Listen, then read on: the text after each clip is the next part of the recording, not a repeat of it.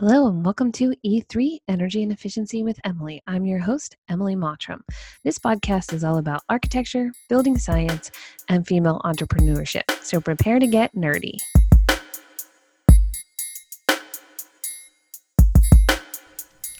Welcome back to the podcast this week. Thanks for tuning in. This is episode 21 for season 2, or actually episode 58 if you've been listening along to the podcast the whole time. So in the month of June, I'm actually going to try a couple of different things and we'll see how it goes. And one of them is to introduce a shorter podcast, a 15 minutes of breaking down building science with Emily, to help to offset some of the longer episodes that we've been recording.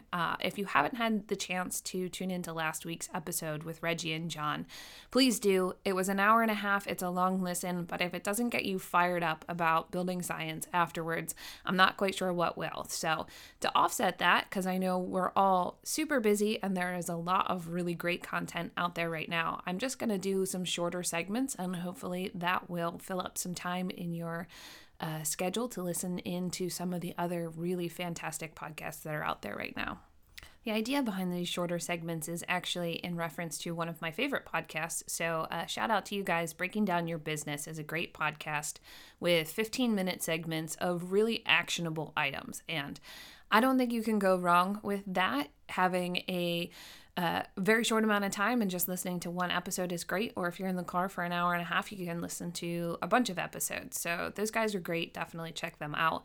If you listen to me because you're interested in building, the Unbuild It podcast with Jake and Peter and Steve is also fantastic. They just started doing that.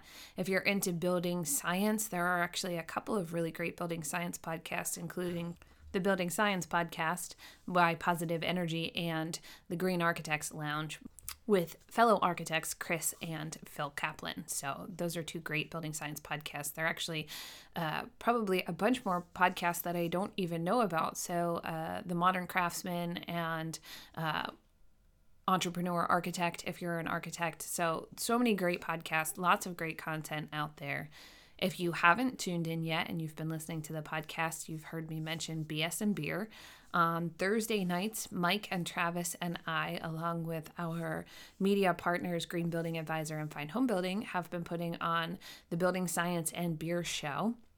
It's a live event on Thursday evenings. You can join us by going over to thebsandbeershow.com and joining in live on the Zoom link, and you can watch it afterwards by following the Green Building Advisor blog post in their Building Science blog and linking to it on the YouTube channel. So I mentioned the BS and Beer Show because today's episode I want to talk about Pretty Good House. So last night on the BS and Beer Show, we had both the godfather and the scribe of Pretty Good House, as we like to term them, Dan Colbert, the godfather of Pretty Good House, and Mike Maines, who is a host of BS and Beer, but is also one of the initial people who started the Pretty Good House movement, was going to write a book and has written many articles about it on both Green Building Advisor and most recently on Dwell. So if you happen to catch those, you maybe have learned a little bit about Pretty Good House.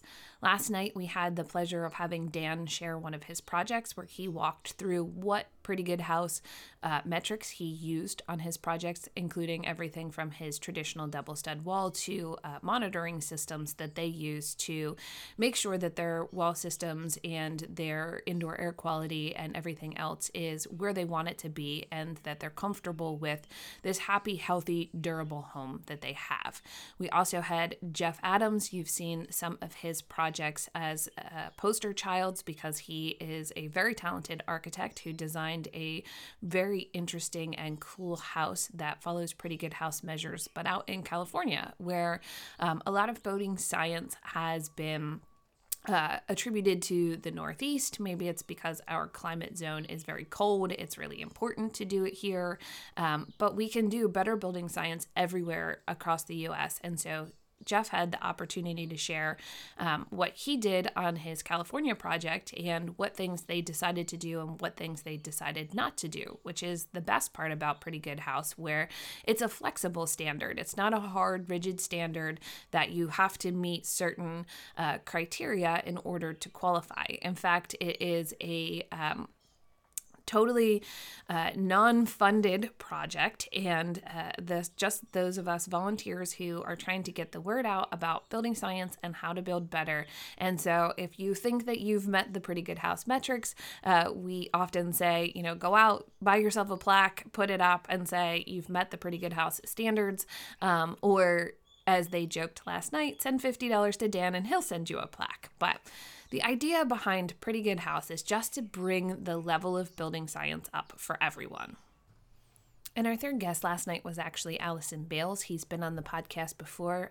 Go back a couple of weeks and listen to his Are You Breathing Possum podcast, because one thing that we don't talk about enough in the building world is understanding heating systems and ventilation. And ventilation is so critical and so important. And even in Dan's presentation last night, talking about the Foobot that they put in this house, and he looked at the graph and he said, oh man, the CO2 is high. We got to get back in there and take a look at it and, increase the ventilation. So having Allison on to talk about both his climate zone, which is also different from the Northeast, and to talk more specifically about the systems that are part of these houses. If you build a pretty good house, you can really cut down on the systems that you have. And if you build a high performance house, it's really critical what systems that you have. Ventilation becomes that much more important than even just heat loss, and the efficiency of the system is comfort levels and good indoor air quality and your health are so critically important, because if the building shell is done right and air tightness is done right, then hopefully you're not leaking a lot of heat to the outdoors, so you're not reheating a lot of the heat that you need to stay comfortable in your home. And then you want to talk about ventilation. You want to get rid of the moisture that collects inside the house before it becomes a mold issue, or you want to get rid of the carbon dioxide in the house before you're sleepy and tired and sluggish, especially right now where we have a lot of people working from home, and that wasn't a condition that they previously were doing. And being home all day long and possibly living in a really tight house and potentially not having ventilation means that you're having a lot of spikes in carbon dioxide in the house, and you might be tired and struggling and wondering why, it's so much harder to get things done during the day. And there are a lot of reasons why it could be difficult to get things done during the day. If you heard a couple of weeks ago when I was on with Christine, I mentioned even in my own home, we were having an issue with VOCs, and I was having headaches and I was tired and I couldn't figure out why. And it's work from home, as I was here all the time and working from the office.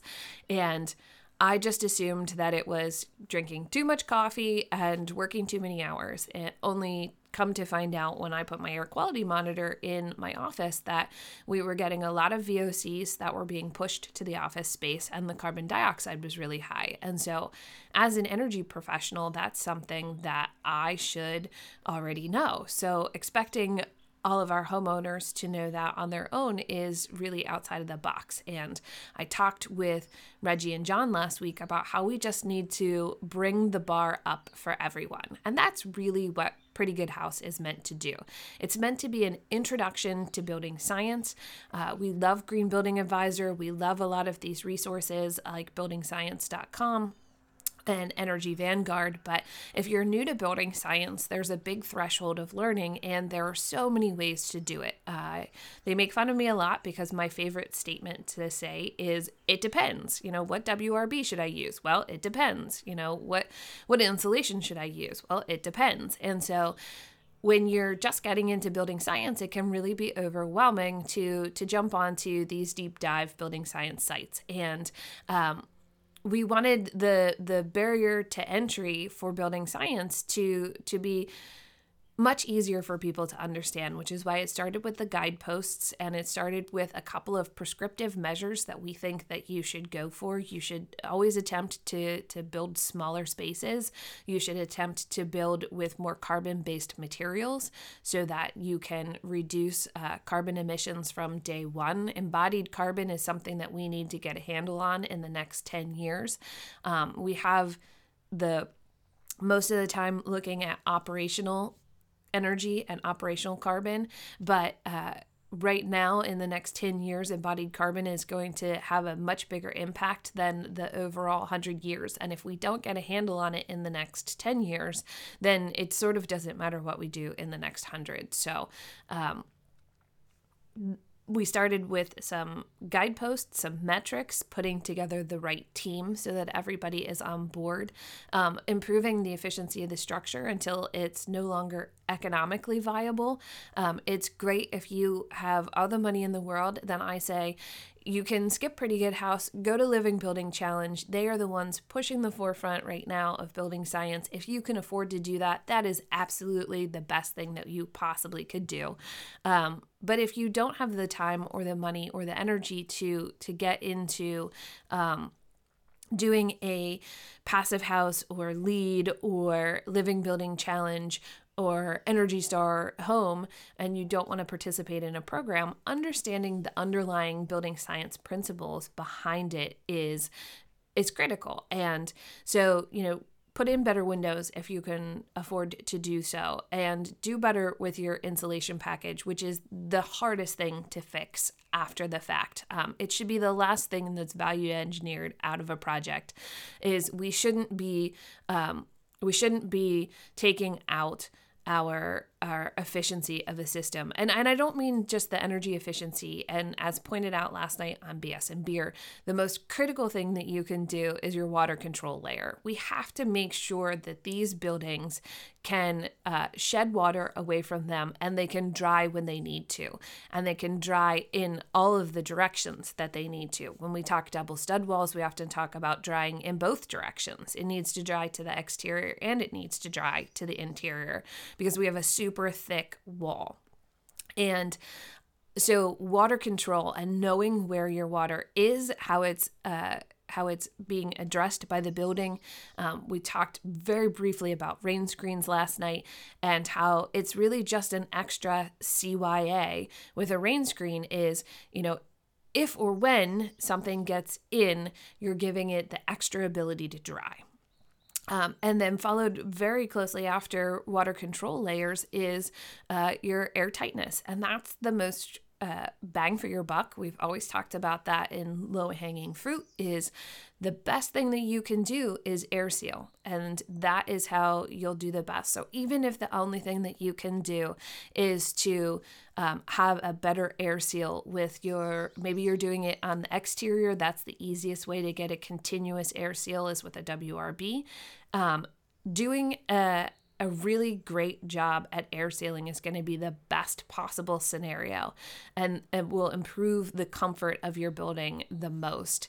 And so water control layer, then air seal, then insulation is kind of the direction that we like to go. But really having your entire team on board working.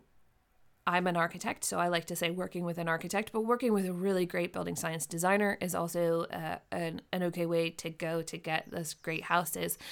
If the house is laid out really well, then we don't have to talk about square footage, and we don't have to talk about what you should have based on market value. We can talk about what you need personally for your family to live a healthy quality life, and design should always make a better house.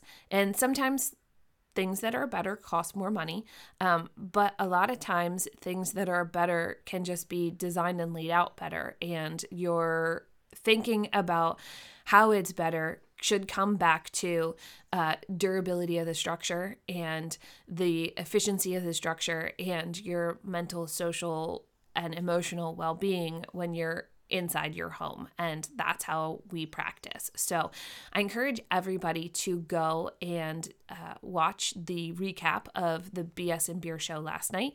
You'll get an introduction to how PGH came about by Mike, which is great. It's the very first at the beginning. So if you only have a few minutes to watch it, watch the introduction to PGH. And if you have a little bit of time, take the time to listen to Dan and Allison and Jeff talk about their projects and how they met and achieved PGH. it's definitely our goal to have case studies in the future on the PGH website. And we're always looking for volunteers and people who want to participate in Pretty Good House, because we want to help people garner that building science information and knowledge. So if you would like to participate in PGH, feel free to reach out to me, Emily at mottrumarch.com. I hope you enjoyed this short snippet on building science this week. And if there is someone that you think that I should talk to on the podcast that you would really like to ask a burning question to, if you personally would like to be on the podcast, or if there is a breaking down building science in 15 minutes topic that you'd like me to cover, just reach out. For more information on Pretty Good House, go to theprettygoodhouse.org or theprettygoodhouse.com. Thanks again, and we'll see you next week.